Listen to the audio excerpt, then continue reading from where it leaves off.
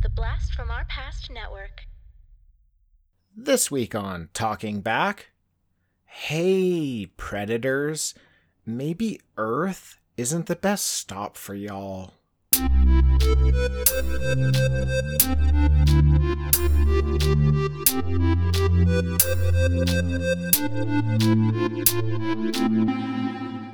Talking Back. Hey, everybody. Welcome to Talking Back, the podcast where we like to chat about past achievements in movies, comics, video games, and more. I'm your host, Tim, and with me is co-host Dean. Dean, hello. Dean, hello. Hello. Tim, hello. Tim, hello. Hello. Hello to you, sir. Welcome. Thank you. I feel very welcomed. Welcome to this excellent episode of Talking Back. This. Is that too premature to say? Because No. we're just starting it. Yeah, I think it's going to be excellent. I think I can tell it's going to be excellent. Yeah, see, we got the same vibe right now. Yeah, I have a feeling it's gonna borderline on to the max. Yes. Oh, you know what? I have that in my notes. There is a to the max. Oh, excellent. It's in here somewhere. Oh, man. This is going to be a great episode because we love movies so much. And this type of movie is one of my most favorite. The 90s action movie. Yes, Tim. This is what we are about, dude. Tim, this is great. I'm so glad we're talking about one of these movies because if you look in our back catalog recently, I think a lot of the movies we've talked about are very smart movies and, you can think about them and pull a lot of stuff out of them. This is just a fucking action movie, man. And I love this movie. I love 90s action movies. Oh, really? You didn't get the theme of this one? Sounds like I did not get the theme, man. This is not one of the thinkers for me. I'm just kidding. Of course there's no theme. It's Predator 2, man. Predator 2. Yeah, the theme is he's a fucking alien. Yeah, he is. He is a fucking alien. Yeah. Okay, so go ahead. You're about to take a sip of your drink. Go ahead. Okay, I'll do that. I'll keep talking so you can have that sip. I wasn't sure if you were going to ask me a question or not. I was thinking about it, but then I saw you've got more important things to do right now. So you go ahead and do that, and I'll entertain the listeners by telling them this movie was released in 1990 with a budget of $35 million, but it only earns 57 worldwide, so not actually all that great. Yeah. I don't really get it. I don't get it. But no, you know who doesn't like this movie, Tim? Who? The critics. Oh, no, the critics don't like it. Oh, Dean, by the way, Do you know who are generally assholes with their heads up their butts? Those same critics. Okay. So, They don't appreciate this type of movie. No, They're trying to be all smart about it. Of course it doesn't make sense. They don't like to have fun. That's not part of the job description. It's true. It's probably not. It's like, oh, this movie's fun. Okay, well, it's automatically going from 4 down to 3, and then we'll take it from there. Right? Yeah. Assholes. Tim, take it easy. I am. You can't go around having a podcast calling people assholes. Dean, I am taking it easy. Oh, okay. Oh, fair. Okay. Fair. That is Right. not to the max. That's to the min. I'm so excited to talk about this movie. It's going to be so I know, much I'm pumped, fun. Man, I wish I was one of our listeners right now who's just tuning into this episode and doesn't know what's in store for them. And is like you listeners got about, hour and let's say roughly 20 to 25 minutes of just fun content coming your way. Yeah. It's approved. It's Talking Back approved material coming at you right now. Yeah, you got a little like a little stamp noise. You should put that in right now. Just There, I just did it. okay. Okay. This movie, Dean, was directed by Stephen Hopkins. Oh, Tim. Yes. I know a little bit something about Stephen Hopkins. Oh, do you? Share it. What do you know? I know one thing. Okay. I know that he directed Lost in Space. Yes, he did. And this movie is very important to me. Oh? You might not know this. No, I don't know this. But it's a garbage movie. It's no good at all. I didn't really like it too much. No. But this movie is the first time me as a 12-year-old was asked to go to the movies alone with my 20-year-old brother, who is you. Oh, really? You took me to this movie, and it was the first time you and I went to a movie together, and I fell in love with sci-fi because of that moment. That movie could have done no wrong in my mind. It was like my favorite movie when I came out of the theaters just because we saw it together. And I felt so cool. I felt so cool that my big brother wanted to take me to a movie.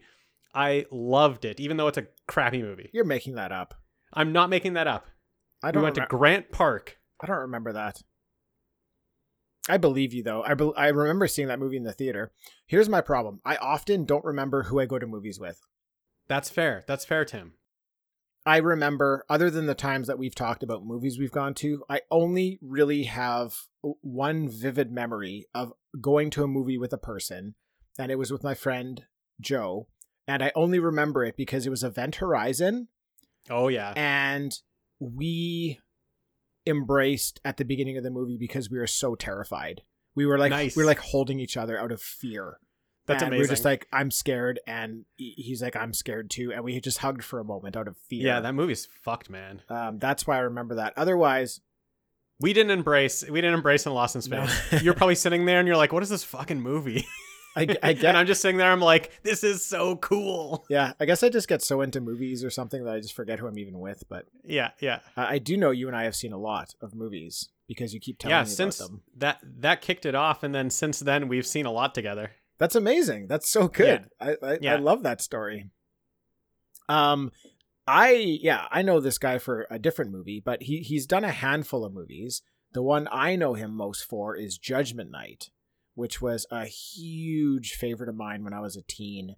Okay. I still have the VHS for this. Cool. I cannot tell you how many times I've watched this movie. Like I would say 60 times, would not really be pushing it. I watched the crap out of this movie. It's so much fun, and don't be surprised if it shows up on Talking Back. Well, I was just going to say, I've never seen it, so we got to throw it on the list. Okay, well, it's on there. We'll throw it on the list. Add it to the list. Great. Now, the music, this is one of our dudes. This is our dude. Yeah, one of our dudes. It's Alan Silvestri, right? This guy's basically an audio superhero, if we had to categorize him, right? Oh, totally. He did the original Predator score and so many other amazing movies. Yep. Now, we've talked about him a few times before on other episodes, and Dean, I don't want to be a broken record. So I thought this time we'd talk about some of his movies that actually weren't good at all. Oh, perfect, Tim. What a great thing to talk about. So here's some of the movies. Now, okay, caveat with, I imagine the soundtrack on these movies is probably incredible. Oh, yeah. But the movies themselves are sheer Garbage. and utter garbage. Yeah. Cool. We're going to come out swinging with Mac and Me. Yeah, Stop or My Mom Will Shoot. Okay, nice. Do you remember that? I don't remember that. Sylvester Stallone and I think maybe Estelle Getty or something like that. Like some old... Oh. They're like a police team duo. Oh. It's coming back to me. Yeah, it's coming back to me. Super Mario Brothers. Oh my goodness, Terrible, that movie. terrible. That movie is fucking insane. Richie Rich. Oh, hey, no shade to Richie Rich. I knew this was going to be one that you watched. I was almost... That's one I've watched. I almost wrote it in here. I'm like, this is probably on Dean's list of like movies he loves, because this is probably one of the only movies Dad lets you watch. So yeah, funny enough, this is the only movie that when we visited our cousins that Lisa, our sister, would watch. So we watched this so many times one summer, just so many times. Okay. That does not mean it's a good movie, just to clarify. Just watching it over and over again doesn't make it good. Moving on. I disagree. Volcano. Okay. Volcano. Dante's Peak is better. Well, they're both terrible. And then finally, a couple of G.I. Joe movies. So. Oh, yeah. Okay.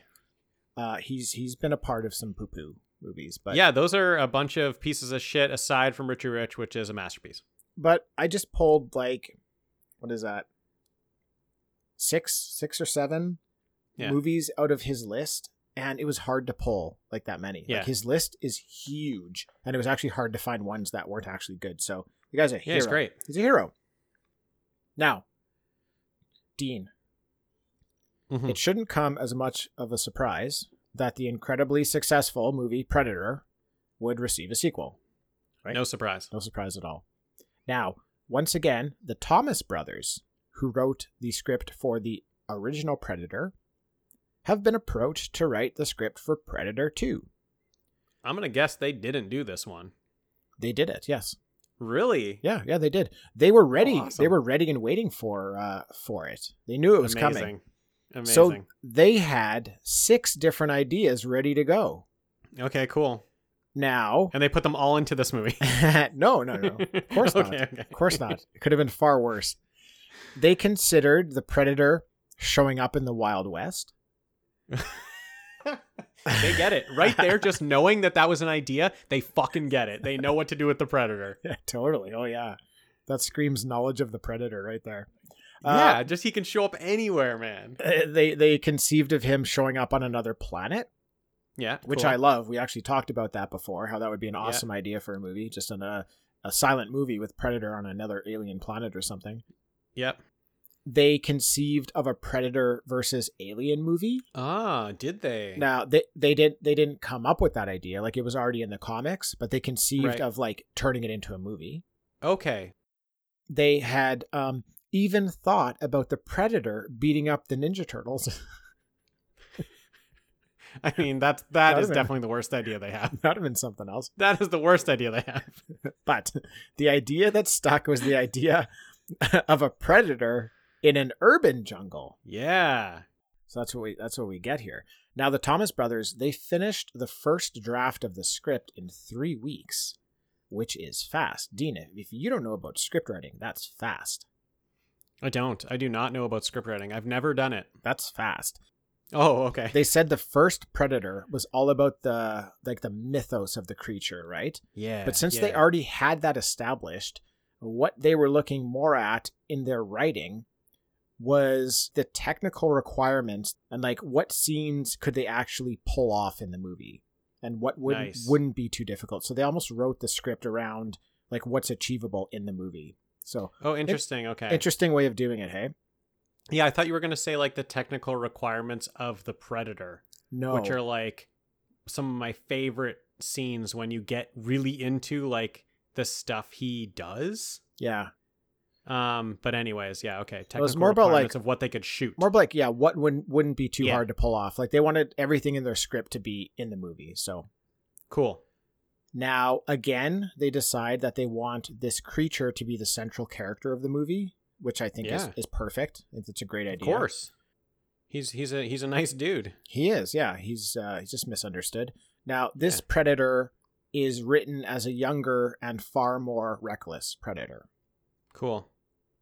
He is reckless. Yeah, he's a bit reckless. Now, Yeah. what they were able to write into this sequel that they didn't have time for in the original movie are things like the Predator actually having visited Earth like hundreds of years before Cool. that initial jungle visit.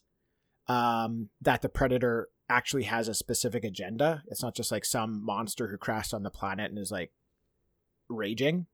Yeah. And Just killing anything in his path or whatever. yeah, and Yeah. just basically like that they're not mindless monsters. So Mhm. Yeah. so they kind of like wanted to focus on getting that stuff into the movie. I got that stuff, Tim. I got it. I felt it's in it. there. They nailed it. Yeah. Now, Dean, this was the very first film to receive the newly instituted NC-17 rating in the US. Really? Yes. It was recut over 20 times to get it down to an R rating. Interesting. So before this, there was like that X rating. Is that Yeah. right? Yeah, correct. There Okay, was- and then they came up with the NC-17, and this is the first to get it, and then they yeah, added it down to R. Okay, cool. right. So NC-17 means that nobody under the age of 17 could see this movie. Right. Restricted means you could see it with an adult. If you were under Right. I guess if you were under 18 or 17 or whatever, you could go to it accompanied by an adult. But Right. But NC-17, no way can you go No, unless you're no over. way. Okay. now, I would love to see the original cut of this movie Of course. before it got cut 20 other times. Dean, I'm wondering if we can start like a release the Snyder cut movement to get more of the Ooh. original cuts of these like graphic 1990s movies released. Like Yes. we've talked about RoboCop, Total Recall, and then Predator 2 here. Like how many times they got cut down from their original cut? Like I want to see Very those true. movies so bad. Yeah, and it's very interesting that you paired those two with this Predator 2, because I get a real Verhoeven vibe from this movie with the intense violence. Yeah, the violence is excellent.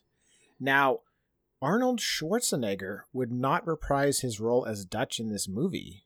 And the reason, it's not really 100% known why, but some of the things that I read were they were offering him a low salary, like the money wasn't good enough. I heard he didn't like the director, and I also heard that he didn't like the script. So those are all possibilities. Now, instead of him, we get Danny Glover playing Mike Harrigan. Yeah. We have the Predator, again being played by Kevin Peter Hall. Cool. Great job. Yeah. We have Ruben Blades playing Danny Blades. That's easy. Yeah. We've got Maria Conchita Alonso playing Leona Cantrell, Bill Paxton as Jerry Lambert, and Gary Busey as Peter Keyes. Yeah. What I had heard was that if Arnie was going to be in the movie, his role was going to be the role of Gary Busey as Peter Keyes. He was going to be that character. Okay, that way it makes way more sense. Yeah. Because he would be like the professional who knows everything about this creature coming in and, trying to take over the investigation. That makes way more sense than Danny Glover's character. Yeah, he's going to be the knowledge keeper. Yeah. Okay, let's start the movie, Dean. The movie starts. And they do a quick misdirection right off the bat. Yeah, and that's great. I really like it. Yeah, they're showing what looks like a jungle. Yeah. But it's not the jungle. It opens up to, like, right away it opens up to LA, baby. Yeah. 1997 LA. It's the jungle, the concrete jungle. The city, the concrete jungle. I love it. Love it. I didn't actually understand the meaning of the movie Jungle to Jungle with Tim Allen until I saw this opening. I don't know if you've seen the movie. It's another horrible one. No, I don't. I tend to not watch the horrible ones. Okay, don't worry about it then. That's a little Easter egg for anyone who's seen the horrible movie Jungle to Jungle. Okay. Now we immediately see the Predator vision, and of course we know what it is, right? And we hear like a guy over the radio saying it's like 109 degrees there. Right. I'm like, cool. It's super hot. It's super hot, and we know that the Predator loves to come in the hottest years, right? So that makes sense. Sure, yeah. Oh, well, they said that in the original. They said it's because it was so hot in the jungle that time, and that's like something that they've dropped a few times. Is that in the hottest years, the Predator? Oh, I think that was a like an old tale that that female character in the first one said that there's this rumor of like in the hottest summers this monster would come down or something like that. Okay. So they love the heat is basically what's going on. So that's why they made that comment. Cool, and that maybe that's why I love Predator movies, because I love a real sweaty movie. I love a movie where there's like let everybody sweat. Totally, I love a good sweaty movie. I really like it. Yeah. Now we see gangs and police are fighting, and so does the Predator. He's watching. Tim, there's war in the streets. You sound like a news reporter. There is war in the streets right now. Okay, Dean, I gotta say, I love in movies when people push their guns forward while shooting to speed the bullets up even faster than they're going. And then it's crucial, Tim. It's a crucial technique. One of these Colombian gang members was doing that. He's pushing his Uzis back and forth, forward and back. I love that. Now, how do you think they get the edge? That's how they get the edge. That's right. That's why they're unstoppable. Dean, listen, the guy doing it, his name is Henry Kingy. This dude, he has credits as a stuntman in over 200 movies spanning the past 50 years. Oh my goodness, that's amazing. The dude's a legend. That's amazing. I recognized him from some stuff. I didn't really know what, but I just wanted to see what he's done.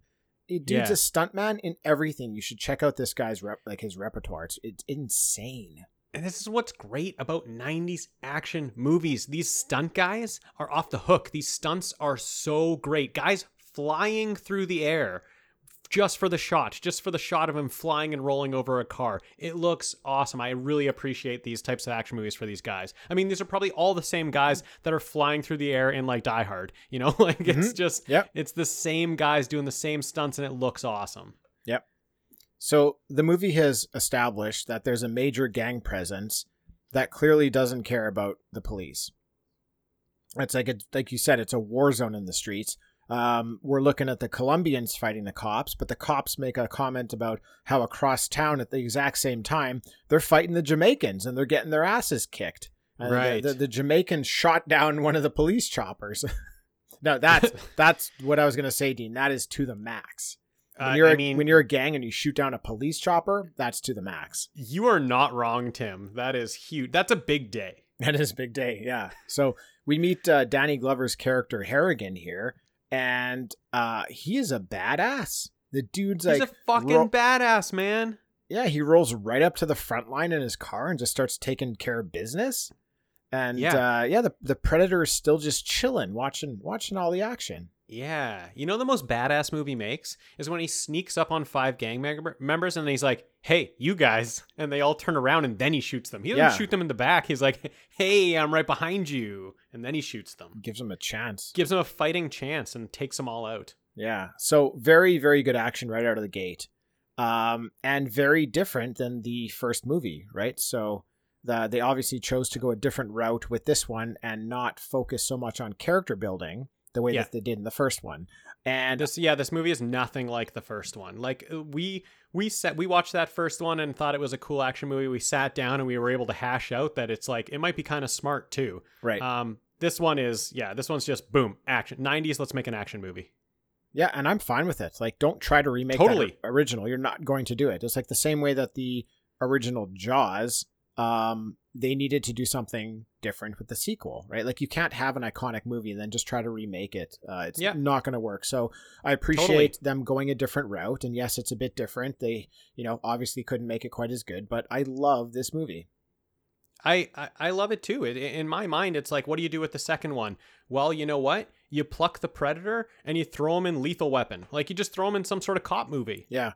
Well, it's perfect. We forgot to bring up a very important point, though, is that while I was raised on this movie, you only saw this for the first time this past week, right? Yes, I only saw it for the first time this past week. The thing is, when I was young, so, it's been mentioned on the podcast, Dad didn't let me watch too many of these types of movies. So I had to search them out on my own. And I was also a little afraid of things. So I stayed away from Alien. I stayed away from Predator. I stayed away from Terminator even. I stayed away from the stuff that I thought would scare me, but I loved action movies. I loved 80s and 90s action movies. So I stuck with things like Die Hard, where people are just getting shot, where there's no monster to scare me. So I actually never saw this. I've never visited this movie until this week. Right. So that's the same dynamic as the Predator episode we did. You hadn't seen it. And again, I'm really looking forward to like kind of hearing your view on seeing this for the first time, because I forget what all these scenes did for me the first time. I just know that, it was exciting and I loved it. And it was, much more murderous and violent than I should have been watching at the time. But I just, my memories of different scenes and stuff like that have faded. So I'm curious to see your experience with it. So I like that. That's fun. Now, the Colombians are obviously getting high on coke because that's what they do, right? Right. In a 90s action movie, that's what they do. Definitely. They're arming themselves in a building when the Predator finally decides to drop in. Yeah. And he takes care of his business. And Harrigan and his team start moving up to kind of find out what's going on, because they hear all sorts of gunfire. They know this gang is made their way back into the building. And Harrigan chases one of the drug dealers up onto the roof and kills him, and then sees the camouflaged Predator for a second. Yeah. Which was kind of neat.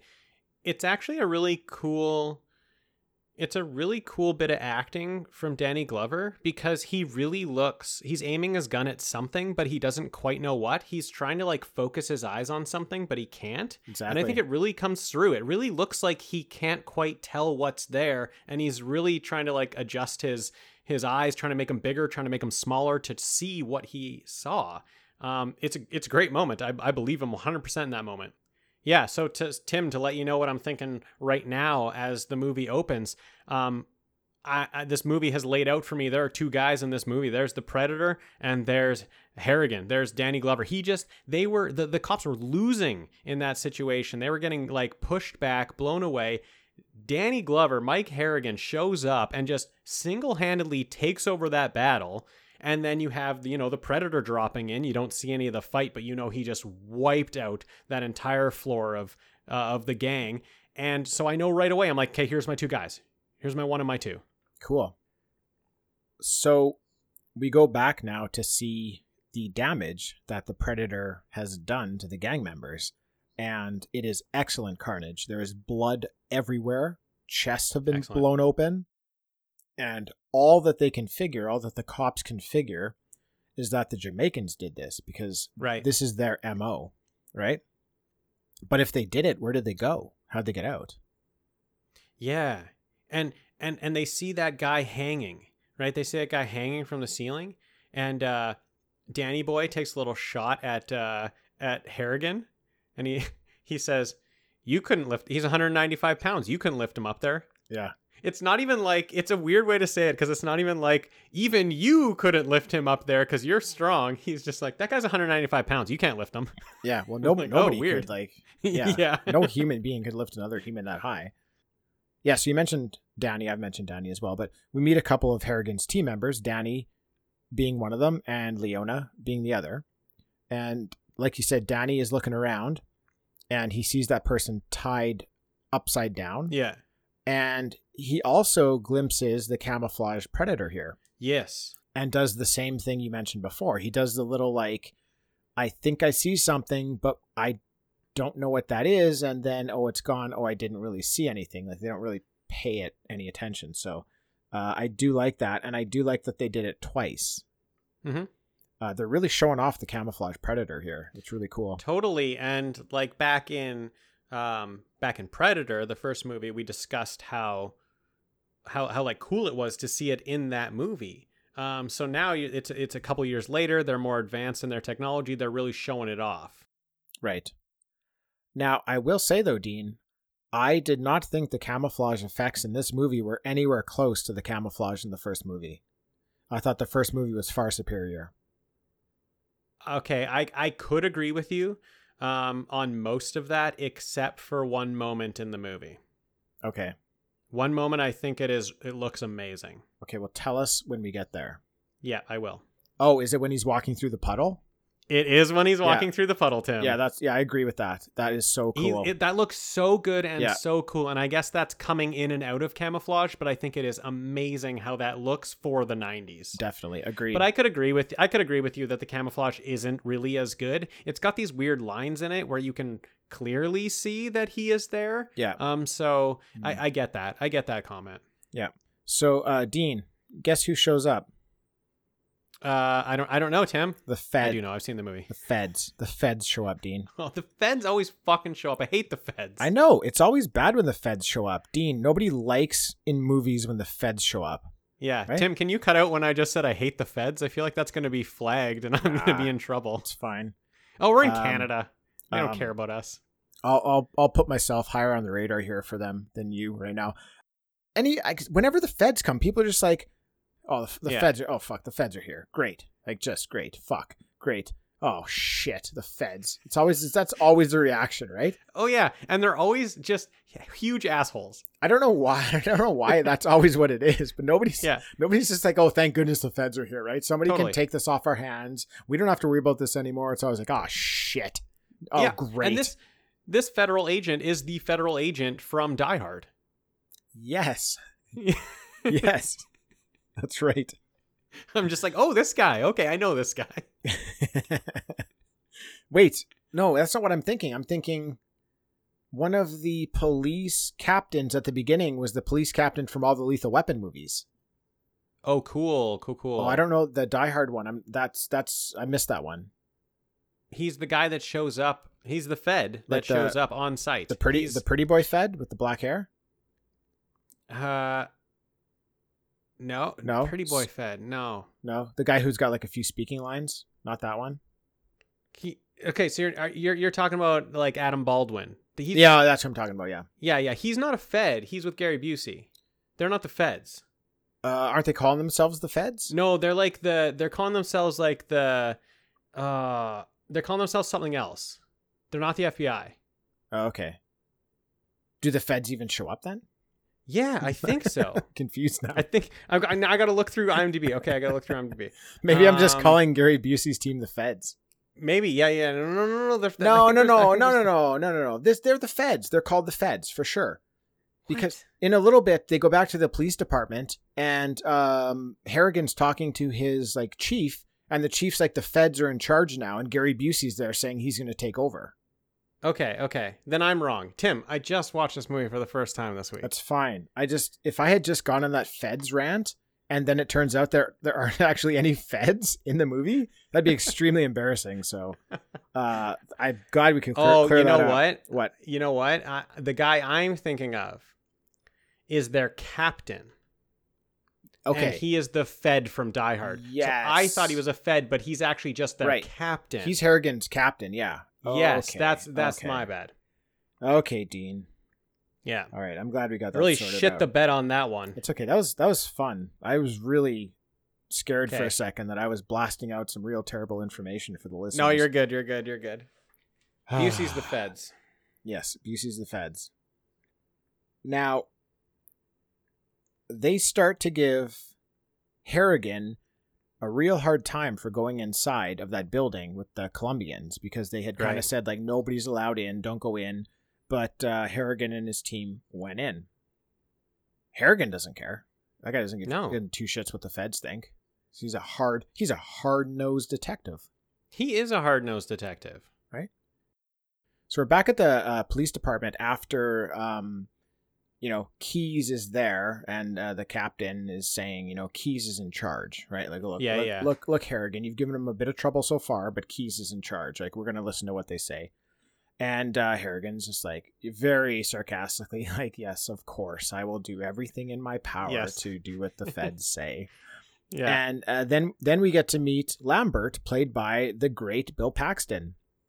The great. And Lambert is a new transfer to Harrigan's team. So he requested the transfer. He wants to get into the war zone. He's kind of like this, like, wiry, like, fucking fired up character who just wants to see actions. He plays such a great role in this movie. I mean, Bill Paxton is one of my favorites. Like, I love everything this guy does. Every role he's in is fantastic, but this is one of these roles that just really suits him, like, so well, and he does such a great job at it. Totally. He plays these super weird characters in like 80s and 90s action movies where he's this so over the top guy, and it really works. I don't know what it is about him and his acting. Like, he knows that he's being that guy, right? Like, he's being that kind of annoying guy, that guy that's always, talking, and you just want to like shut him up. You just want him to do his job. He plays it so well. And then like later in his career, he really plays the straight man so well. Like, just the guy who's just, down the middle, I chase tornadoes or whatever. And like, I'm going to orbit the moon on like the Apollo shuttle. Like, he's so good at all that. So just seeing him start in these 90s, 80s and 90s roles where he's like off the wall, it's so fun to watch. Yeah, I love him. He's and this is that character. Like, for me, just keep telling those horrible jokes. The more horrible jokes he can throw out, the better it makes his character for me. For sure. So Keyes has explained that what they're there for is to go after the Jamaicans. So that's their target. Yeah. Now, right after that's their segue. That's the movie's segue, I guess, because we get to see the Jamaicans and what they do. Now they've come to the leader of the Colombians gang, his penthouse. Yeah. And he was busy. I was about to say, Dean, he's quite busy having the sex. He's having the sex. He's quite busy. He's having the sex at the time that they break in. But you know what? It's kind of rude for them to break in at that moment. Yes, but do you know what? What? The Jamaicans don't care. Well, it's very rude. Do you know why they don't care? Why? Because they want to do some ritualistic shit to him. Oh, fuck. And they do. They do it. Yeah. They hang him upside down. He had such a better idea for an evening in his mind. Well, he was having the sex. Yeah, he was in the middle of a great evening, and they come in, burst through the door, and hang him upside down. Yeah, it got pretty bad for him. Yes, it got very bad. Talk about the highs and the lows. Yeah, exactly. Now, Dean, one of the Jamaicans says that they don't just want to kill him, they want to take his soul. This actually sparked something in my thought process. I wonder if there's maybe a deeper meaning to what the Predator is actually doing. Like, we see it as the Predator collecting skulls as trophies, but what if there's more to that? Like, what if collecting this trophy is their way of like taking someone's soul or something and feeling like being empowered by another soul? Interesting. Just something I thought of because of like what they were doing. Because they hung the guy upside down, kind of did a similar thing. Just made me wonder, like, what if there's something else there? Yeah, that is actually interesting because in this entire movie, the Predator kills a number of people, but he only makes a trophy out of one skull. That's true. That we see, yeah. Yeah. And that he puts like on his display. So maybe there is something to that, where he actually puts the care into making that skull like something that he wants to show off. Right. Yeah, I just wondered. It's interesting. Something yeah. Something for all those Dark Horse writers who are listening to the podcast right now. Nice. Feel free to take that information and do something with it. Yep. I can be contacted as a consultant. That's no problem. You could do the art, Tim. No, I wouldn't do that. Okay. No, there's people far more suited for that than me. All right, fine. Now, listen, they are starting to cut into this guy who's hanging upside down, and the Predator shows up. Now, this is really cool because the Predator has some weapons upgrades. Yes. So we've seen him in camouflage, but this is kind of where we're seeing him in the flesh for the first time. Yeah. And he just unleashes all of these wicked weapons that the first Predator did not have and just wipes the floor with these Jamaicans. Yeah, I am actually really glad I didn't watch this as a kid, because that net that he like squishes people with would have fucked me up. I would have been so afraid of that. Oh yeah. I didn't like squished like messed up faces and stuff. Right. The net just like pushes you up against a wall, and then the netting just starts cutting right through you. Yeah. Oh, so it's cool. cubing you up, man. So cool. Oh. But that was a good setup for later. Oh, totally. What? Oh man, don't even get me started on that. No, so don't. great. I'm just saying. Yeah. It's a setup, but the setup. Don't worry, Tim. I've learned. I'm not going to go into it. Don't Okay, worry. Thank you. Yeah, but now it's in my mind. Me too.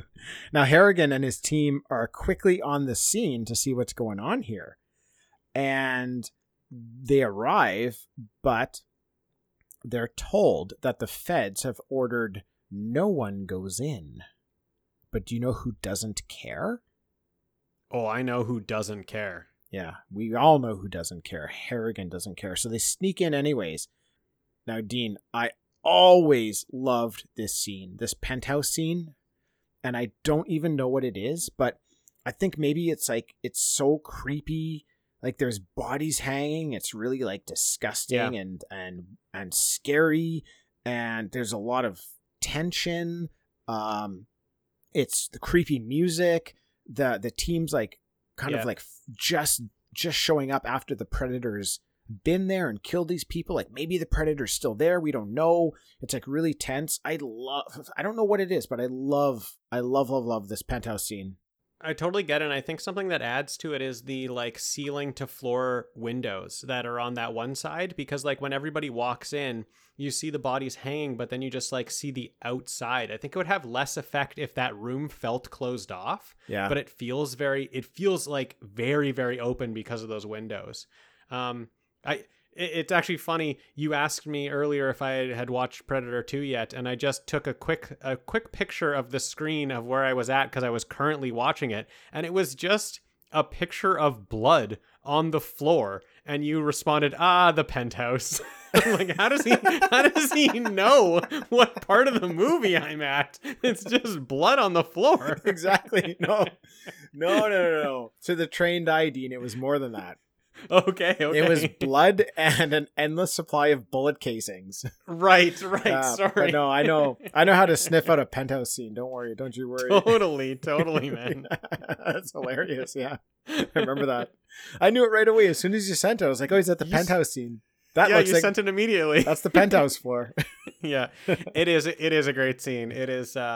It's also the first time we get to actually see the Predator killing. Right. So before the Predator had wiped out a floor like that, but we never saw it, which I think is very cool for the movie because you know about the Predator, so you're not going to keep him hidden for half the movie like you did in the other one, but you got to keep something, right? You got to keep him hidden a bit. So they don't show the opening scene of him killing anybody. And then this is his time to shine. And he just wipes everybody out with his, like you said, his cool weapons. Yeah, exactly. So Harrigan and the team walk in and they see the Jamaicans who have been Jamaica'd. They're all hanging upside down themselves. Right, because that's their thing. Joke's on them. I guess, yeah. I guess the joke. If it was a joke, I guess it's on them. If there's a joke in here somewhere, it's on them. Yeah. So there's no joke here. I'm not sure there's funny? a joke there, Tim. I don't know. Yeah. I don't know what the punchline is. I don't get it. If it's a joke, I don't get it. All right, well, move on then. Okay. Now, Keys and his team bust into the room a few minutes later, and Keys is pissed off. Right, Tim. One of my favorite parts. Oh, he gives it to Harrigan. He unleashes on Harrigan. Yes, he gives it to Harrigan. First of all, he walks up to Harrigan and he says, "Can I have a private moment with you?" They take 2 steps to the left, and then he yells at him. Everybody in the room can hear what he's saying. It's the best. I like it. Yeah, I mean, at this point in the movie, I'm making note of actually how really good the acting is. I feel like all of the actors and actresses have really bought into their characters. Like they're all delivering really good performance for what they're being asked to do here. Well, I mean, Danny Glover is grade A actor.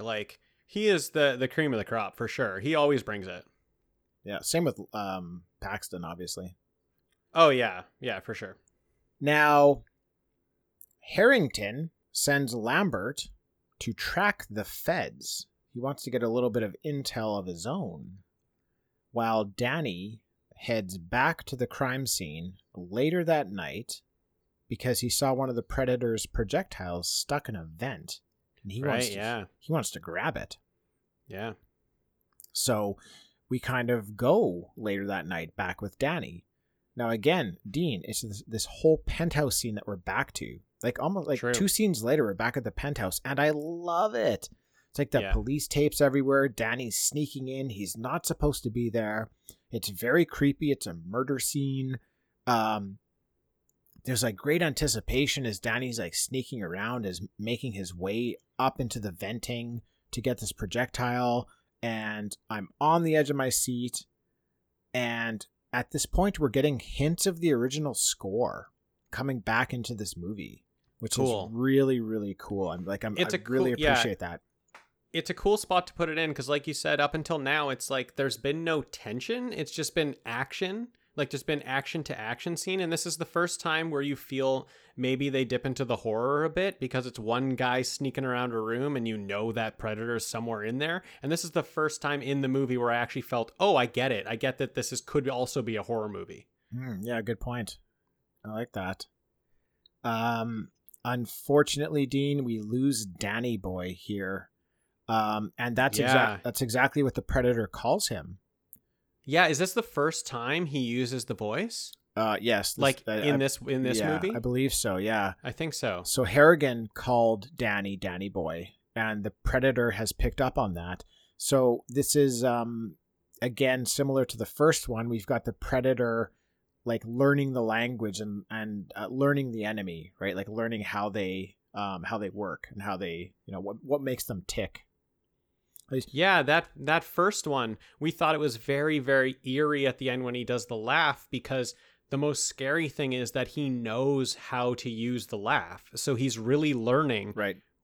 He's really learning how we work, how we talk and how we interact with each other. So he knows the time to use the laugh. And I thought that this movie was a good upgrade on that. He kind of always knows the right thing to say at the right time. He's picking up those things to say, and then he always uses it appropriately, and I usually love it when he uses it in this movie.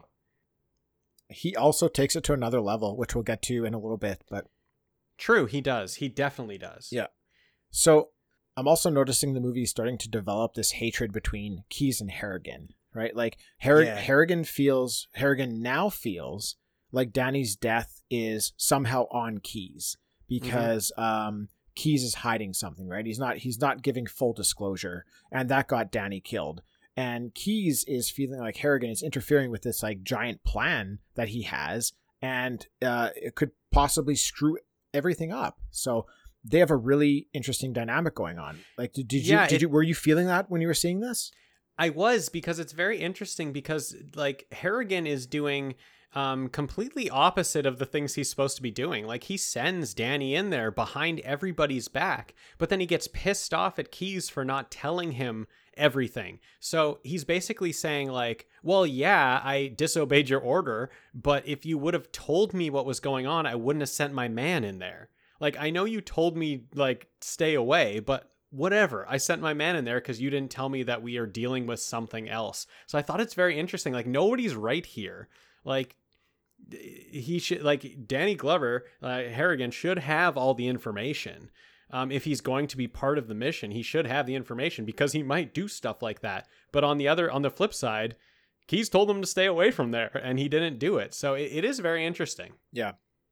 I find myself on Harrigan's side because like he's the protagonist of the movie, but right. But I do feel like it's a little even there of like who's right and who's wrong. But information is power in this like situation. So if you're going to share the information with Hannigan, if you're going to share the information with Harrigan, I just called him Hannigan. I had in my notes I had Hannigan written for the majority of my notes. Nice. And then when I went back to like read things over, I realized his name was Harrigan, and I had to do a find and replace to get like Tim Harrigan placed over where I had Hannigan. So that is amazing, because I watch a lot of Friends, and Paul Rudd's character in Friends is called Mike Hannigan. So I am having a really hard time calling him Mike Harrigan as well. Yeah.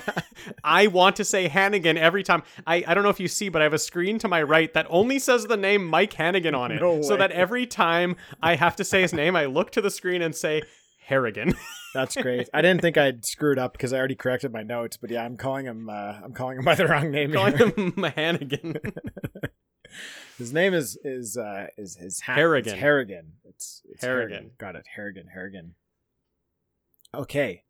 Now, Harrigan wants to meet up with King Willie, who's the leader of the Jamaicans, because Harrigan feels like they both have the same problem, that someone else is killing both of their men. Right. Now, we get to see Keyes and his team at this point, a little bit of behind the curtain, and they're in some sort of a trailer, and they've got all this like wicked high-tech equipment, right? Yeah, this is really interesting. You don't really get to know what's going on, but you get to watch them. Yeah, we don't know what they're up to, Yeah. but we know that they are clearly on another level than Harrigan is. Like they are clearly got something going on. And you kind of realize like, yeah, these feds they're the ones running the show. Like they're not really answering to anybody. They are actually in charge, whether you want to believe it or not. So Harrigan gets picked up by King Willie's guys. And right at this moment, Dean, for like 3 seconds, we get the most epic shot in the movie. And it's of the Predator standing on a ledge with the city in the background. And he's just like roaring or something. And it was the coolest shot in the entire movie. And I just wish the movie had way more of that. But for some reason it didn't. I don't know why. Like they just did it and for such a short amount of time. But it was the best thing in the movie for me. Tim, this is so crazy. So epic. That stood out for me too. Just watching that, exactly that same thing happened to me, where they just showed that shot of him in the city in the background. I was like, wow, this looks great. Like, I can't wait for what's coming up next. Like, I can't wait to see more of this. For some reason, that shot just looks so good. And I don't know why. The Predator looks super good in that shot. Yeah. And I'm not sure he's got to have the same like costume on the whole time, right? Mhm. So I don't understand why that shot looks good. Maybe it's just lit really well, but Yeah, I agree that shot is amazing. it was great. So we meet up with King Willie now, and damn, dude, I love King Willie. I love King Willie. I always like this character. Like from the Yeah. first time I saw it, every time I watch it, I really like this character. I wish we could have seen more of him. Yeah. Because like this dude knows what's up. He knows about the Predator. He knows That's what's going on. exactly it. He knows what's up. Like, and he talks like in a way that Harrigan doesn't understand. But Yeah. I love when he's just like, yeah, like I don't know the exact line. Maybe I've written down there, but he's like, you can't kill what's already dead or something. And he's like, makes sense, man. There's no stopping what can be stopped. No killing what can be killed. Exactly. And then Harrigan's like, "What the fuck?" And he just like picks up and leaves. He's like, "That didn't make any sense. This was a waste of time." He's like, there's no stopping what can't be stopped. He's like, well, obviously, like, give me some information I don't know. Right, exactly. You're speaking in riddles, old man. Yeah. But unfortunately, right after that, Willie gets dealt with. The Predator comes towards him in his camo, and this is the moment we're talking about where he's stomping through the puddles, and it just looks so crazy. It's so cool, and it's such a good setup where he comes down into the puddles, and you don't get that sort of dumb, like camouflagey, but you can still see it effect. You actually just get water popping up, like he's stepping in. You're it. at ground level, and all you can see is Yeah. his feet and his calves. So you're only getting a piece of his leg. Yeah, but even before that, all you see when he first hits is just the water spray up, and then you see like what he would that's take right. as Like one he- step. like you he see jumped water down. spray up again. Yeah, he jumped down and then and landed. and then water spray up again, and then you get the close up on his feet, and it's Right. kind of malfunctioning. It's kind of going in and out of its camouflage. Yes. And it looks so good. It actually just like fits really well with the environment and the scene. And there's nothing wrong with this visual at all. And this is like back in the 90s. It looks great. Yeah. So King Willie is the skull that the Predator collected, which Very is interesting interesting. because King Willie seems like a very spiritual person, right? Yeah. Oh, So- very true. Yeah. Yeah. Interesting. Now, Harrigan is looking for some help from the police like doctor, like the doctor that works for the police or something like that. I never really understood what her job was, but she lets them know that from some wood samples that she found at the penthouse, she knows the killer was recently at a slaughterhouse. Yeah. Right. And Lambert tells Harrigan that's where he tracked and lost Keys at. So, what are you thinking at this point, Dean? Like the first time seeing it? Do you have any thoughts about like Keys getting kind of tracked and lost? And the fact that we just saw that like Keys' trailer full of technology, was there anything there for you? So I don't try to too much try to figure out like movies before they happen. I just kind of let them happen to me. So if I don't know enough, I'm just like, oh, I don't know enough right now. But I did get a little bit of a feeling like because there was material from that slaughterhouse, and that's kind of where Keys was tracked to. I did feel like he has maybe tracked the Predator, and he's either set up right where the Predator is, or he's kind of letting him loose, which doesn't really make much sense. Yeah, cool. But I thought that he had, like, I definitely knew he knew way more, and they have all this technology. So I was wondering if they had him somehow caged and then they let him loose. Like they brought him there. That was kind of my first thought. That's really interesting. Neat. Yeah. That, I hadn't considered that. That's fun. That's why I like, kind of having you see it for the first time, because you bring like at that point I really had no idea. That's just what I thought. I was like, oh, you know what, Keys is in on it, and he may have even brought him here because he showed up immediately right after the Predator did. And thinking about it like that, at this point in the movie, that actually could be a thing. So that's cool that that's something you thought of. So we're at a scene here now at the graveyard, Harrigan has gone to see Danny, and we get this cool scene with a kid running around with a toy Uzi, and he sees the Predator. Yeah.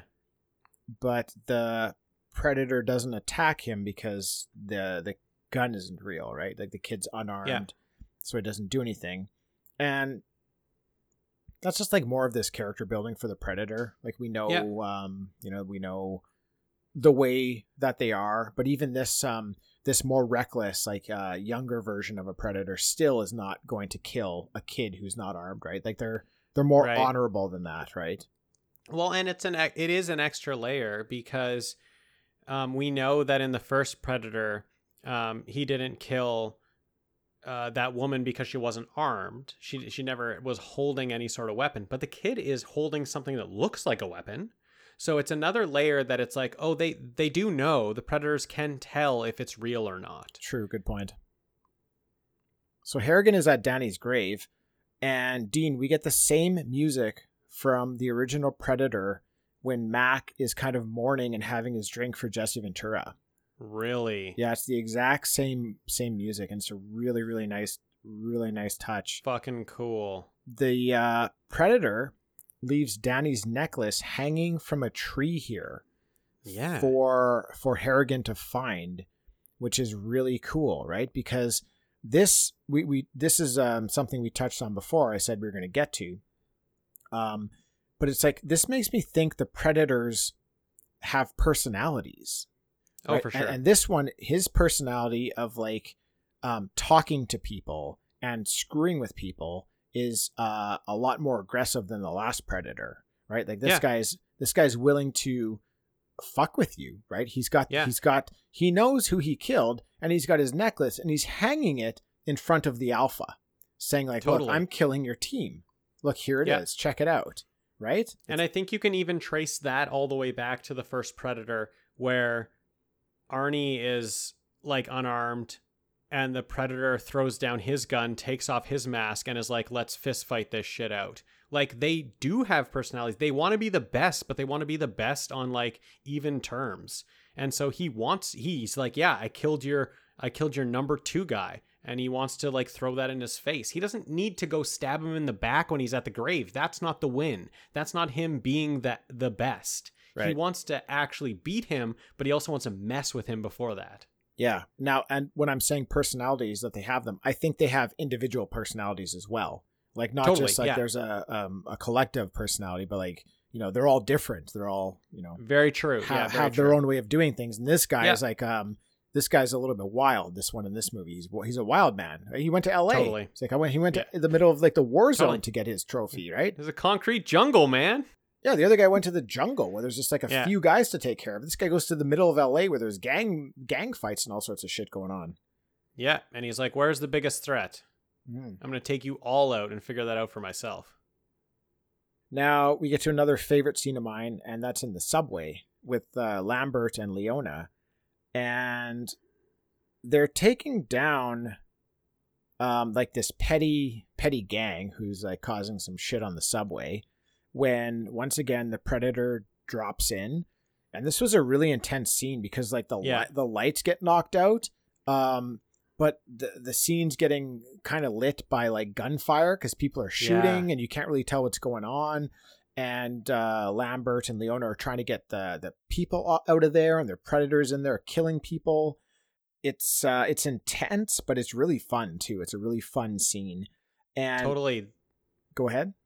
I was just gonna say, this scene felt for me the most Verhoeven-y of the whole movie, when like the gang comes up to someone just sitting on the subway and like pulls a knife on him, and then the guy on the subway pulls a gun on him. Then all sort of the gang members pull a gun on that guy, and then everybody else on the whole subway pulls out a gun. It's like everybody's armed, and this definitely felt very like, Paul Verhoeven. Everybody's armed. Violence is like super intense. I definitely got that feeling here. True, that was very Verhoeven. Absolutely. Yeah. Now the Predator, he gets to have quite a few hero moments in this movie because a lot of the people that he's killing are gang members, right? He is just against guns. All he's doing is taking gangs out so far, and like the He's odd taking cop. out everyone who owns a gun or who pulls a gun. That's right. So yeah. He's just trying to clean up the streets of LA. He's just about gun control. That's it. Give the guy a fucking break, man. Yeah, give him a break. Unfortunately, though, we lose Lambert here. Oh man, you know what? I feel like if he didn't throw the golf ball, he would have been fine. What do you mean by that? He ran out. He shot at the Predator. He ran out of bullets. He had no gun, and he was just pinned up against the back wall. And I feel like if he just like sunk down and maybe just went into the fetal position, Predator maybe would have let him live. No, Dean. Because he filled him with bullets. He wouldn't let him live. Oh yeah, he already shot at him. That's fair. No, he's done. That golf ball is pretty good though. That golf ball throw was pretty nice. You gotta keep trying, right? You fight till you're done. Yeah, Don't stop fighting till you're done. Don't stop fighting, everybody.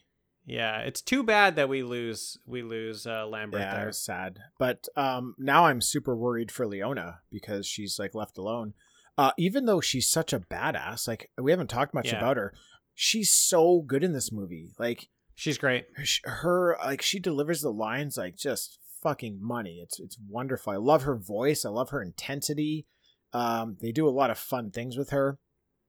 Yeah, she is like a crucial member of the team, and there's a good moment right after Danny Boy dies where Harrigan kind of wants to do it on his own and fight on his own, and Leona and Lambert kind of convince him that they should do it as a team.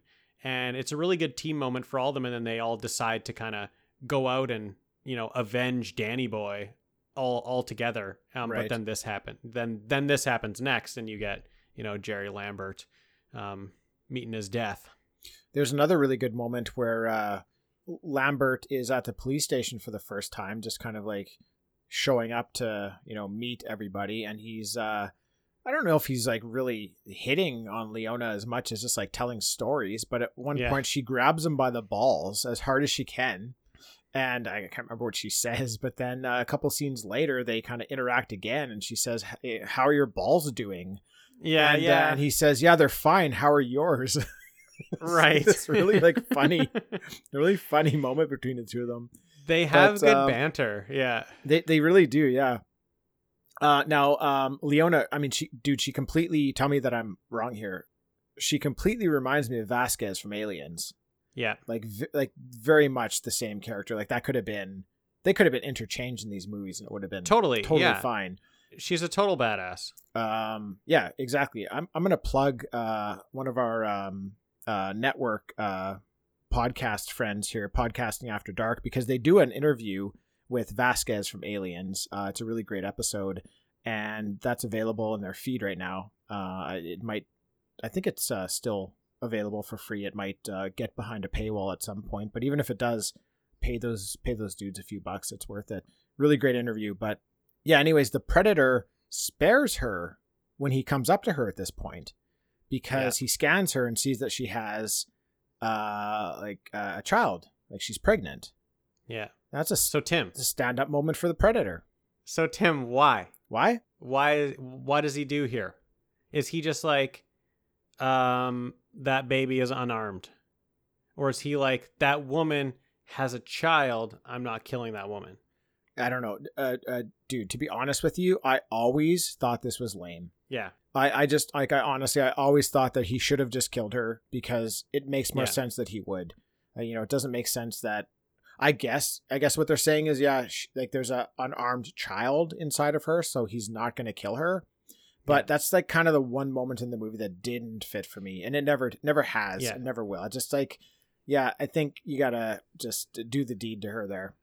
I'm with you. This is the one moment where I'm like, what are you trying to do here? Like, this is an action movie. We've just decided that, like, throughout the whole thing, it's totally fine if you just make this dumb action movie. It doesn't have to be too smart. What are you doing with this moment? Why are you letting her live because she's pregnant?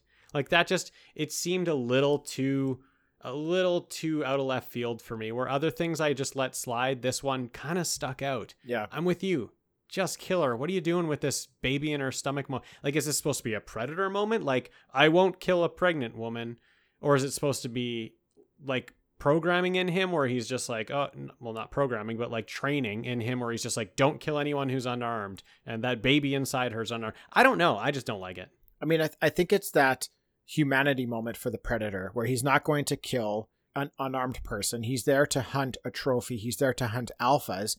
But we already get that. Like, we already got the moment where he didn't kill the kid who had a machine gun, a toy machine gun. We don't need you to, like, reiterate that now he's having another human moment. Like, it becomes too much. Yeah. One human moment for the Predator I'm okay with. Two of them is too much. I don't believe that. I don't want that. She had a gun. Yeah, like she was had a gun. holding a gun in that moment. So, yeah, erase that part where he sees the baby in her stomach and just do it. Yeah. So Harrigan shows up in the subway. He starts heading kind of away from where all the action is to where the Predator kind of ran off. And unfortunately, we see the Predator ripping Lambert's spine out. Oh my. Fuck, dude. Can you leave Bill Paxton alone already? Like, shit. We see him rip his head off and his spine out. We don't need that. Not for Lambert. Leave him alone. So the Predator is above ground now, out of the subway, and Harrigan is in hot pursuit. Now, this is a great moment, Dean, because Harrigan wasn't saying it, but dude, I could just feel him saying, "Gonna have me some fun. Gonna have me some fun," as he's chasing the Predator. It's like that same parallel moment, right, with Mac in the first one, where he's chasing down the Predator. Totally. Like, yeah, nobody's chasing down the Predator in these movies until these moments. Like, Mac is the first one to chase him down, and Harrigan is now the first one to chase down the Predator, right? Yeah, I really liked it. I totally feel that he's got that energy. He's got that energy where he's like totally into doing this right now. He sees like the Predator rip out Lambert's head and spine, and he's like, fuck, like, man, it's come on. And it's he's on, like, all right, it is fucking on. I'm coming after you. Yeah. Now, this is a neat thing that I noticed, and actually you made a comment earlier about how this has already come into play that I actually didn't pick up on, but the Predator is in full camo mode here, and he's like leaping on buildings and trying to get away, and he either bumps into or gets too close to a neon sign, and his camouflage gets damaged and compromised, and he actually comes out of camo mode. And you were mentioning before when he was walking through the water, like there's something going on with his camo, like whether it was the water or the drop that he took did some sort of damage. I thought that was kind of neat, like that they would throw something like that in there. Totally. Now, Harrigan's driving through the streets and looking up at the rooftops, like trying to follow the Predator as the Predator's cruising from roof to roof, and the feds smash into him. Yeah, they T-bone him. They T-bone him. You know what, Dean? The feds have had enough. They've had enough of Harrigan. I guess so. But no, wait. You know what? That's wrong. They trust him. Oh. They bring him into the fold. Oh, they probably shouldn't have smashed him with their truck. They needed to stop him from driving. But Dean, the feds are cool. They're actually cool. They are cool. They want to bring him in. They need his help. Now, what we learn here is that these feds are actually hot on the tail of the Predator. Yeah. And what we're dealing with is a case of technology versus technology here, which I always like in these Predator movies, right? Yeah, because I feel like the Predator is this formidable foe because of its technology. So now we're caught up to speed with the feds, and they also have epic technology. So we're going to get a fair fight here. Yeah, and they seem to know about the Predator's technology, which is also cool. Right. They explain to Harrigan that this is an alien they're dealing with. Tim. Yes? It's a fucking alien. Okay, is that what they say? Yeah, that's Gary Busey's line. When Harrigan isn't quite getting it, he spells it out for him. Perfect. They let Harrigan know that the Predator is on safari. But you know what, Dean? So is Keyes. Oh. So it's level playing field. Yo. Cool.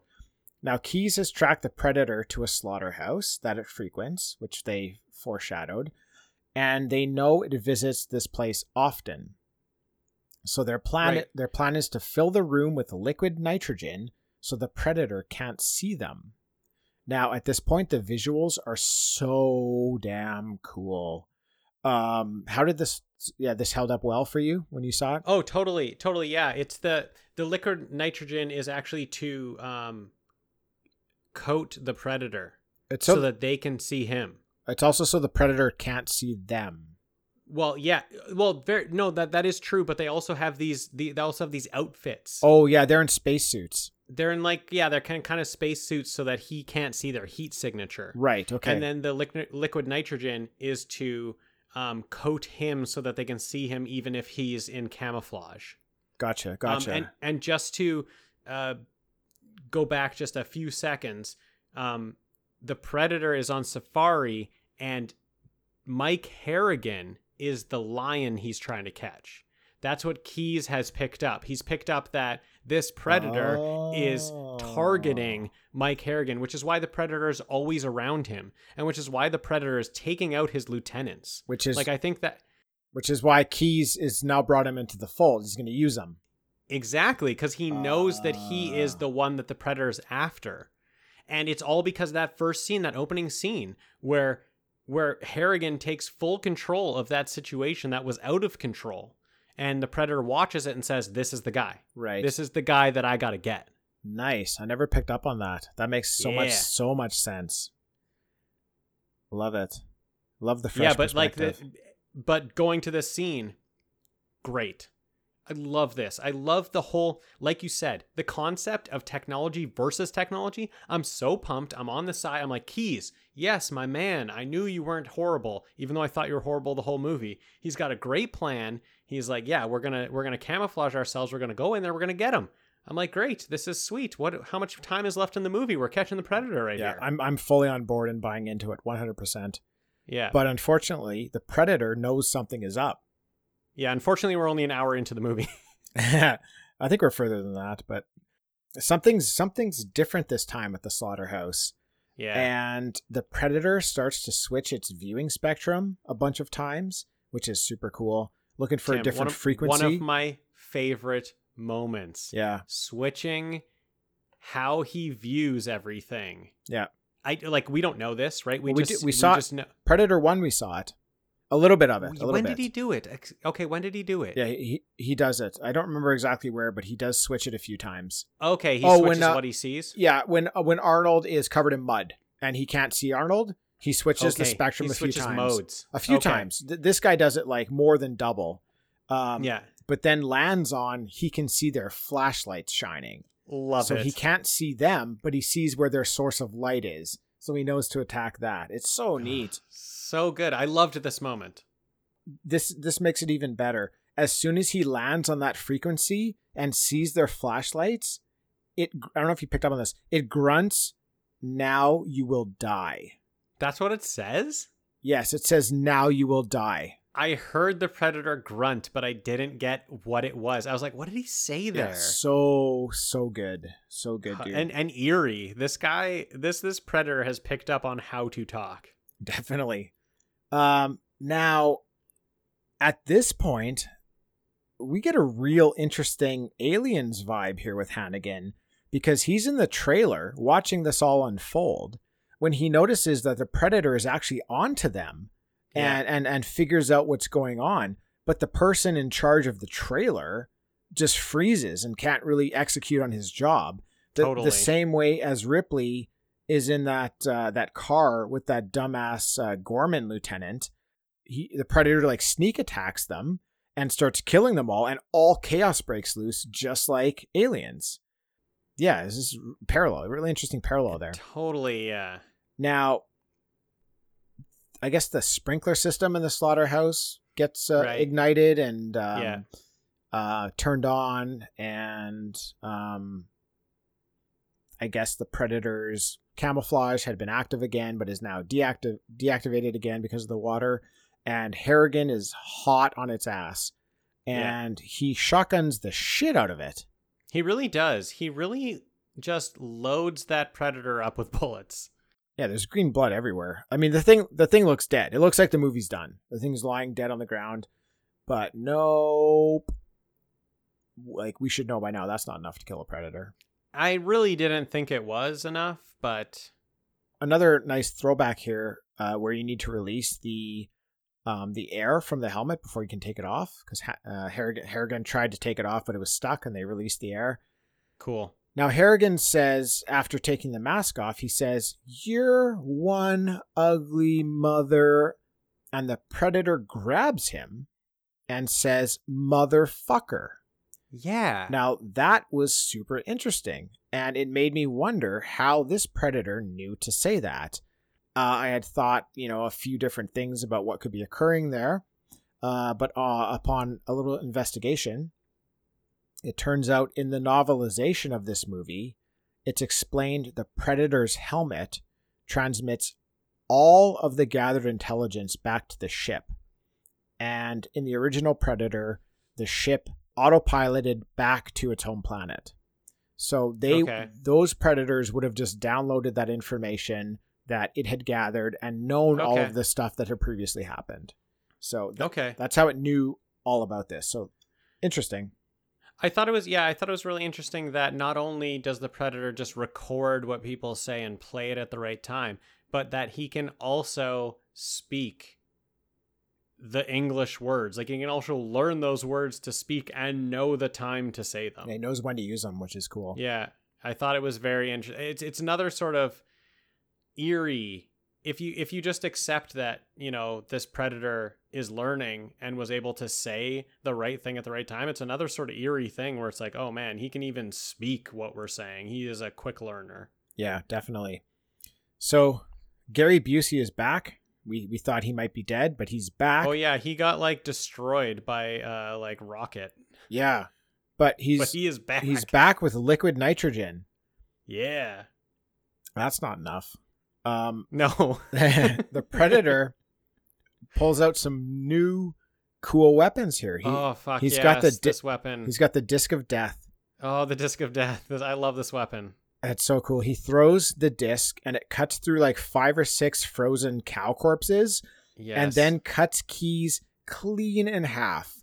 And this was weird, but the top half of Keyes never actually fell to the floor. Just a bunch of blood from his inside fell. But his upper body never actually landed. I don't know what happened. Yeah, I don't know what went wrong there. Yeah, I don't know. I love that, though. I love that Keyes, you think he's been blown up. I mean, you feel like he took a rocket right to the face, but you think he's done. He comes back to slightly save the day and then gets cut in half immediately. Yeah, immediately, yeah. And you're like, oh, okay, I think he's dead now. I just saw all his blood on the floor. Now for sure he's dead. Yeah, he's for sure dead now. Now, the Predator is still pretty messed up from those shotgun blasts. And it actually, at this point, tries to self-destruct on the side of a building. It's holding on to Harrigan, trying to pull Harrigan off the building. Yeah. But it can't pull Harrigan down, and then it just starts doing its thing where it's going to self-destruct. But Harrigan has the Disc of Death, and he uses it to cut the arm right off the Predator. And the Predator just falls down towards the street. Now, I love this because this is more of the Predator's technology being used against it, and the playing field gets leveled, right? Yeah. We get a great scene where the Predator breaks through some apartment buildings. He's smashing through walls, and people are watching him. Tim, this is the best part of the movie, I think. The Predator, he goes to a bathroom and he uses a combination of drywall and broken mirror and some neon blue liquid to fix his wounds. I fucking love it, Tim. He's just he goes in the bathroom, breaks the mirror. Okay, got a broken piece of mirror. He grabs drywall. Okay, throw that in. Got drywall. Got his little vial of blue shit, and he's doing his vial of blue shit, and he's making his little his little chemistry experiment going on, and then he puts that blue shit on his wound, and it heals it up. Yeah. The best part though is the movie gets kind of fun and funny at this point, which is weird. Now it's just Harrigan and the Predator, it gets a little funny. Harrigan starts climbing down a pole, and he looks into the window, and he sees the Predator doing this like fucking this motherfucker's doing like chemistry 101, and he's like, ah, shit. And it's so good. Yeah, and I mean, all Harrigan can think of is like he's just trying to hold on for his dear life, right, to that pole. Totally. He's like, he doesn't even know if he's going to get off that pole alive, and he sees the Predator. If the Predator turned around, he could just kill Harrigan right there. Totally. And the Predator's just doing like he's got like some Bunsen burner going over his like all his chemicals in there. He's making some sort of thing to heal him up, and he's just looking at that, and he's like, oh man, not this. Yeah. I loved that part. I thought it was so good. Yeah, and so we're kind of getting into the area here where, to a lesser extent, it's similar to the first movie, but we've had the initial part of the movie where the Predator is fighting a team of people, and now we're into that area where it's just the Predator versus the Alpha who he's going after, and we get like this whole kind of like chase and hunt down, and how they kind of like fight each other back and forth. So very true.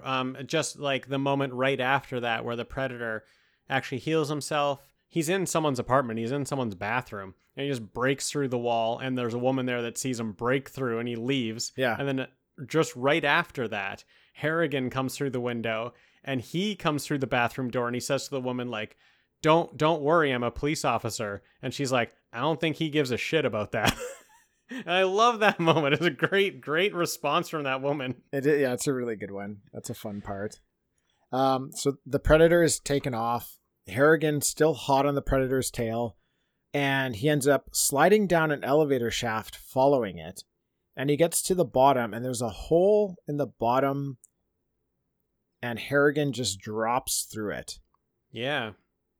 I guess this is one other part in the movie where I just kind of cringe a bit, because, like, come on, man, there's no way you're just going to drop into a dark hole like that and just hope for the best. Like, hope that you're going to land, like, with enough... Tim, he does it twice.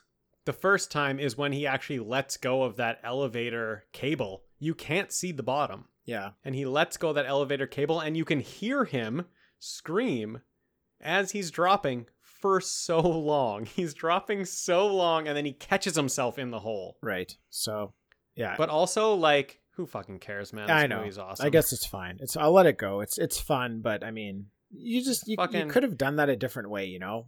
How about a staircase? He goes down a staircase. No, Tim, totally you could have done it a different way. It feels like, okay, you know what? We just did the funny scene in the apartment. Let's get him into the ship now. Yeah. We don't have enough time.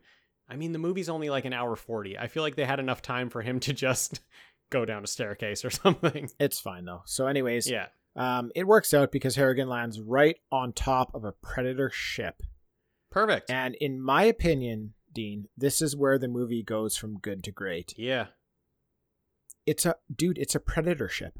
We have not seen a Predator ship up close, and he lands on it, and now he's going inside of it. It's so neat. So basically the Predator has lost for the most part. He's run back to his ship trying to survive. Yeah. Harrigan walks in. He sees that trophy wall with all those skulls that the Predator has already collected, and there's an alien skull there. Yes. So crazy. Cool. It's awesome. So fucking rad, man. Love that alien skull there. There's like a T-Rex skull there. Yeah. The Predator's just wiping out everybody that we love and cover in movies. I love this part. I love that we start in the streets of LA and our last scene is in a Predator spaceship. It's just such a switch in tones in this movie, and I really like it. I really like how we start in just an action movie and then we slowly transition into this sort of sci-fi movie. Yeah, definitely. So from the foreshadowing before, Harrigan's walking around and the Predator shoots that net on him and pins him up against the wall, and the net starts cutting into his skin. But Harrigan's got the disc of death and cuts through the net. And then I love that. And yeah, it's great. It's great. And then him and Harrigan and the Predator get into a fight, and Harrigan kills the Predator with the disc. Yeah, see, at this point, I'm like, oh shit, man, like this Predator is gonna destroy Harrigan. And then after a few moments of the fight, I'm like, oh yeah, the Predator only has one arm. The other arm is already cut off. And he's been shot a bunch too. Like he's been shot a bunch. He has one arm, and so like you can really tell in the fight because he's just like really swatting with just one arm. Yeah. And you're like, yeah, he actually looks horrible. There's not much he can do with just this one arm, because like Harrigan's just like dodging this one big swipe that he has, and then he ends up getting him with the disc of death in the chest. Yeah. And then out of nowhere, dude, a bunch of predators materialize. Yeah. That's so cool. And they go and they take the remains of the other predator, and they basically just like leave with the ship.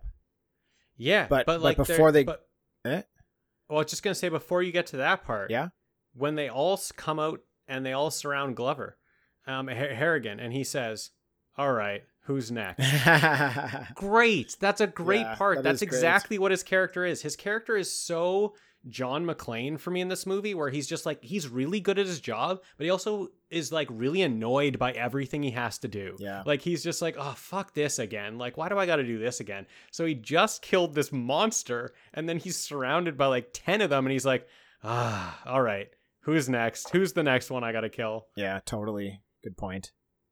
Before they leave, one of the predators tosses Harrigan an old pistol from 1715 with the name Raphael Adelini on it.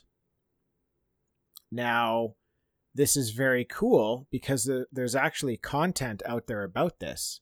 Oh, cool. Yeah, so back in 1996, there was a comic called Predator 1718, which is part of an anthology book from Dark Horse Comics. That anthology book was called A Decade of Dark Horse. And there's this story of this Raphael Adelini, and his crew members mutiny against him for some gold. And with the help of a predator, they kill his men. And then Adelini and a predator are about to engage in a final battle when one of the surviving crew shoots Adelini in the back. And with Adelini like dying, he offers this gun to the predator as a trophy, saying, "Take it." And the predator accepts. And that's exactly what the predator here says to Harrigan. He says, "Take it," which is the same communication. Like it's like the repeating of words that they've learned from a previous engagement, right? Right. So he says, "Take it" to Harrigan, which is super neat. Very neat. What do you think this gesture means? Oh, it means like you're the champion type thing. Yes. Like respect. Yes, I feel that exact same way. It's like we came to Earth in 17 whatever the year was. What was it? 1716? 1715. We came here in 1715. We won, and I got this pistol. We came here this year, 1997. You won, and here's the pistol back. I feel like it's him saying, Earth is yours now. You know, we'll come back and fight for it later, but today you won. And I think that's really cool. I think that's really cool for like you say, like it is really cool. Predator's characters, just to be like, you beat the one guy we sent out. We sent out our champion to take over, like, or to win, to get his trophy on Earth. You won today, so here's the pistol. You get the pistol back because you own Earth now. Yeah, they're respectable, right? Like we mentioned at the very beginning, they're not just like this mindless alien species who just comes and murders and all that. Like they have an agenda. They're very calculated and they're honorable, right? It's very interesting. They play by rules. Yeah. Whereas like I love the Alien universe, but xenomorphs are just like insane. Like they just do whatever. They just murder. Yeah. And predators have like a code of conduct. Yeah, so I just love the way it ends with all these predators, like just knowing that there's this many predators could be traveling together on a ship, and like they're doing these things, and like why they only sent one out, right? Like they only sent one out. It wasn't like they were all out there, or do you think they were all out there? No, it's like the rite of passage, right? It's like the hunt. It's totally all about the hunt. So yeah, it's like we go to this planet and it's your turn. Your turn to take. You find the alpha male, you defeat him, and you come back. Like 10 of them could easily kill Danny Glover, but what's the honor? Totally, right? It's like this one. I love that. One is set loose, and it's his job to capture the trophy. And the thing is, Dean, that I'm just realizing is he got his trophy. He got King Willie, right? True. But Danny Glover was hot on his ass the whole time, and he couldn't get away from Danny Glover. He Yeah. didn't want anything to do with Danny Glover. King Willie was what he was there for. That's actually really true, because they mention Willie before in the penthouse. They mention that Willie is like, you know, the baddest ass there is. Like, everybody's afraid of this guy. Everybody in LA is afraid of him. He leads everything. So maybe that's what the Predator went there for. He went there for Willie. But then Harrigan is the one who got in the way and won. He won that battle. Yeah. They got engaged with the wrong guy. So fucking good, man. Now, we know that Stan Winston was the creator of the Predator suit in the first one and in this one. And I think he made 2 different Predator suits for the movie. But because of this last scene that only lasts for like a minute and a half with all these Predators, he had to make an additional 9 Predator suits just for that. So wow. They were dedicated to that ending. That's good. I like it. I like that ending. Oh, I love it. Now, the Predator ship takes off and Harrington needs a fucking beer, dude. Yeah, man.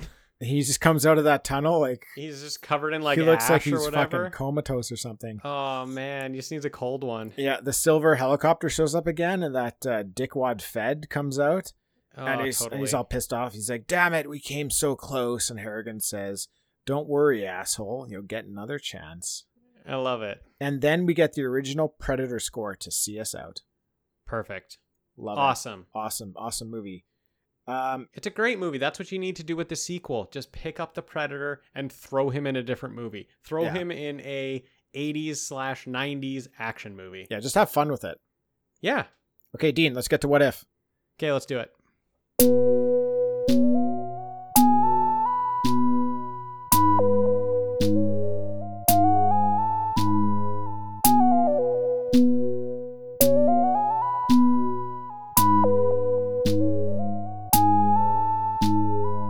What if? All right. Now, this kind of plays with what you're just saying, but what if, going back to the 6 ideas that the brothers had for the story, what if the Predator had gone to the Wild West? What does that look like? I mean, I feel like it sounds terrible. So here's the thing. It's going to do way worse than this movie did, and this movie did not do well.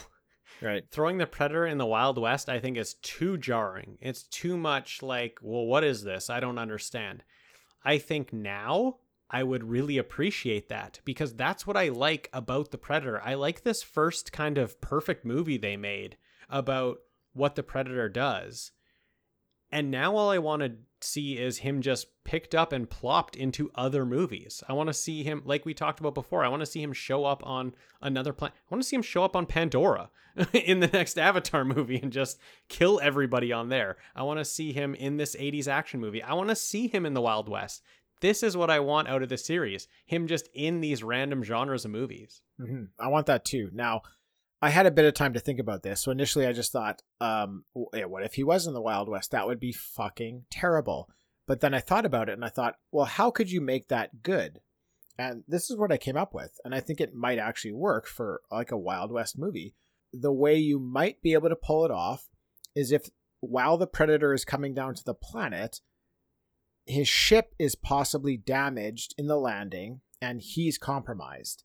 And these people from the West steal his technology. And he's kind of stripped of all that makes him powerful. And his journey is going back and fighting these people who have his technology, maybe slowly, like one by one, getting more and more pieces of his power back, maybe culminating with someone who's got like his most powerful weaponry or something like that. Right, But just like instead of a Predator going like with all his weapons, you strip him down to a Predator who has nothing, trying to fight his way back to getting what he normally should have. Right, because that is the problem about the Wild West, is that not everyone can match up with him. Well, he's gonna wipe the shit out of anybody in the Wild West. And he barely needs anything, right? He probably only needs his camouflage, and he can win. But if you give, like we've seen it in these movies, it's an ongoing theme.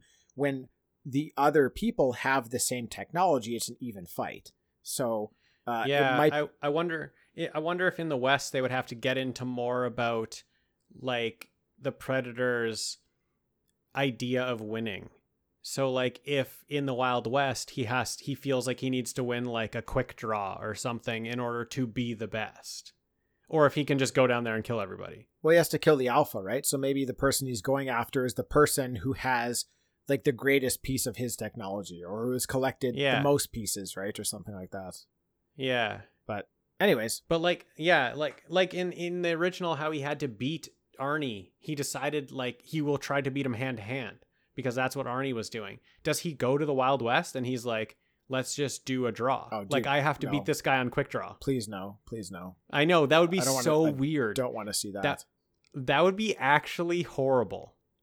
No, that'd be awful. That's not what that would not so work. I'm actually a little bit against the Wild West just because they're so behind on the technology. Right. Yeah. I don't think that's why I'm saying No, they would have to get his You're technology right. for it to work. Yeah. Otherwise, it's not going to work. Yeah, I want him plucked and put into other movies, but not. They got to be smarter about it if they're going to go that far in the past. Right. Can you imagine a Predator just pacing out 10 steps and then turning around in quick draw with a cowboy hat on? No, it's horrible. No. All right. Well, on that note, Dean, man. Thank you for joining us this week. Yeah, was it fun? We promised fun. Did we deliver? I don't know. I hope so. I actually don't know. I had know. fun. I had fun too. I hope the listeners had fun. Dean, cool. Thank you. We'll see you next week. Yeah, man, you bet. And thanks everybody for listening. We'll catch you next time.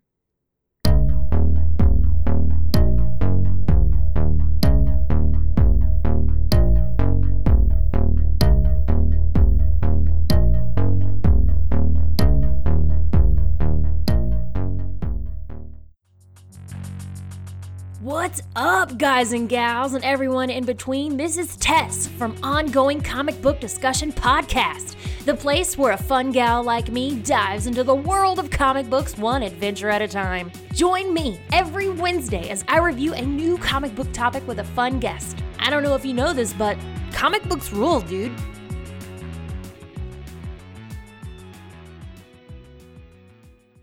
That's it for another episode. Thanks to everyone for listening. If you'd like to drop us a line, we'd love to hear from you. You can find us at Facebook, Instagram, and Twitter as TalkbackPod, or by email at talkbackpod@gmail.com. Also, please leave us a review on iTunes. Those reviews will help more people find Talking Back. All right, that's it. We're done.